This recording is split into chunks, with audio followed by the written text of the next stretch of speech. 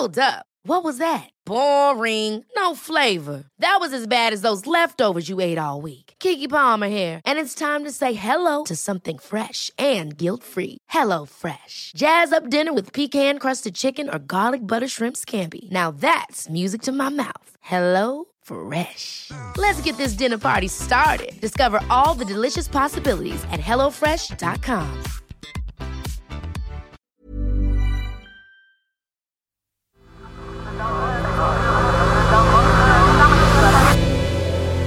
The Sensemaker.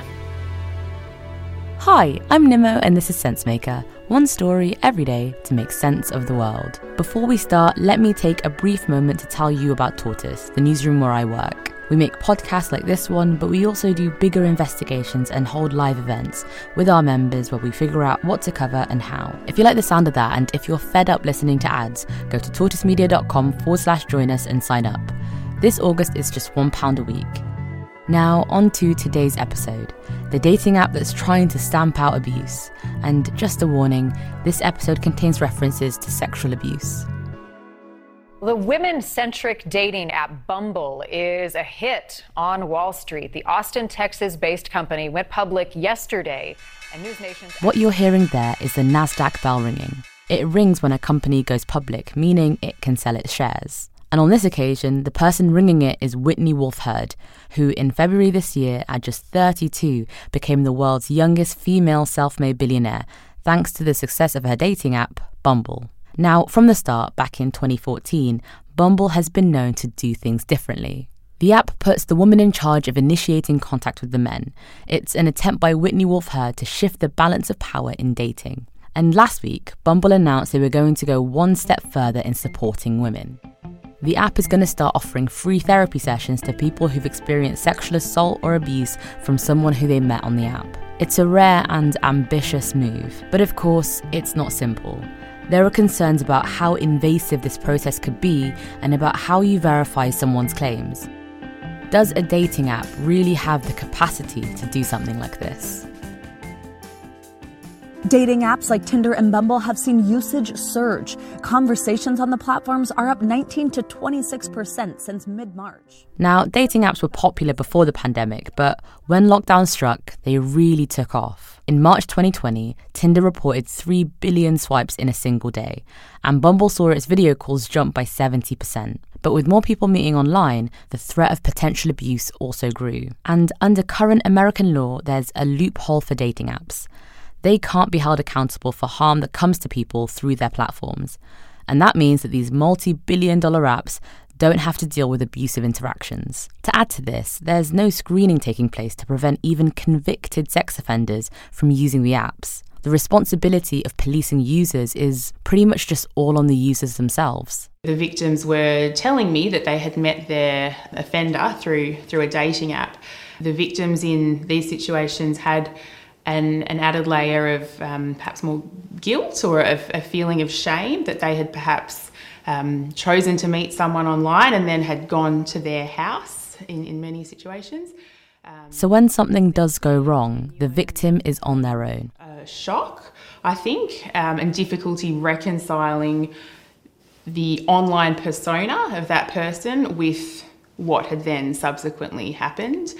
More than anything, there was genuine surprise that this could happen after meeting someone on a dating app, and people asking, well, has this happened to anyone else? Is this a thing that actually happens? And like other dating apps, Bumble has been criticised for being slow to block abusers. So is Whitney Wolfe Herd now onto something? Or is this all just a bit of good PR? From day one of Bumble, Whitney Wolfe Herd set out to do things differently. Our DNA, our values, our mission, our Northern Star. If our Northern Star is how do we end misogyny as a company, as a team, as a brand, as a movement, our user base can participate.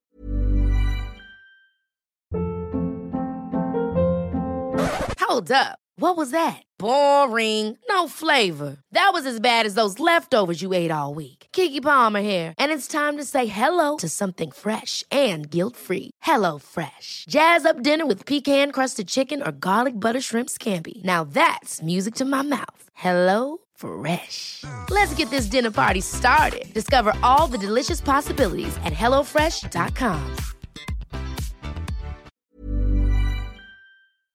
The CEO was once an executive at Tinder, only to resign and file a lawsuit against fellow executives for alleged sexual harassment and discrimination.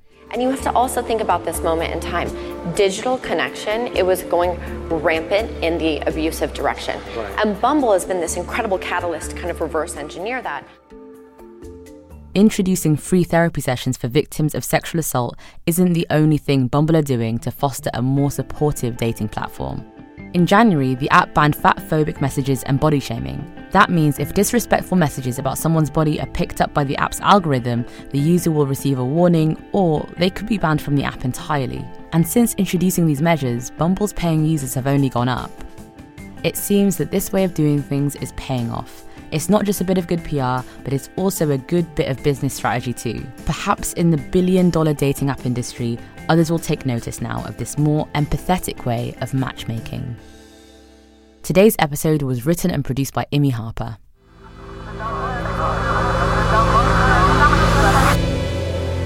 The Sense Maker.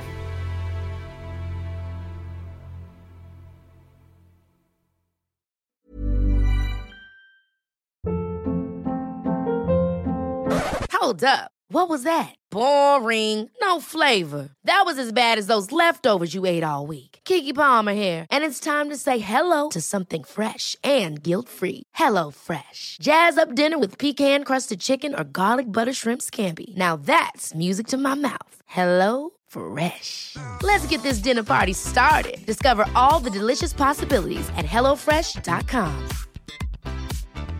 AdWanted UK is the provider of single-source media data for agencies, media owners, brands and academic institutions. And thanks to our rebranded news offering, called The Media Leader, we can also lead the way in championing excellence and inclusion in the media industry.